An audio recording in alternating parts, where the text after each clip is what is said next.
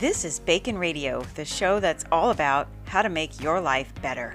I'm your host, Megan Benson, PhD, Doctor of Fun. That's P-H-U-N. I've got your prescription for happiness and your cure for the common life. I've been featured on Fox TV, iHeartRadio, The List TV show, and more with my out-of-the-box ideas and fun tips. So if you're stressed, stuck, or just need a laugh, tune in here. And visit lifebacon.com for more ways to make your life better. Now let's dive in with today's topic. Hey everybody, Megan here at Life Bacon. Today we are talking about the importance of laughter. Now, some people think that laughter is a waste of time, immature, unprofessional. Well, I'm here to tell you otherwise. Now, we have plenty of studies out there that actually tell us that stress and negativity have detrimental effects to our health. Well, there are also many studies out there that tell us that laughter has many positive effects to our health. So the first one is that it strengthens our immune system.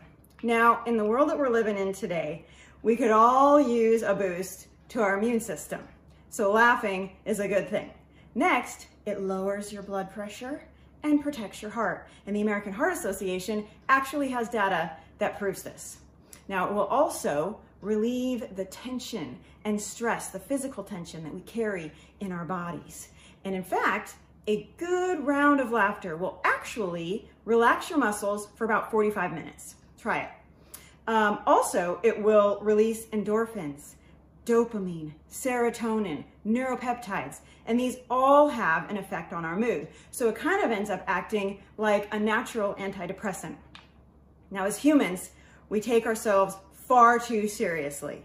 So the ability sometimes to be able to laugh at yourself allows us, if you can find humor in situations, allows us to not take ourselves so seriously, get over mistakes faster, not become so defensive, irritated, angry. So my advice to you, please let yourself laugh really long and hard if you can. And if there's anything that I can do to help you laugh more, you just let me know, okay? Because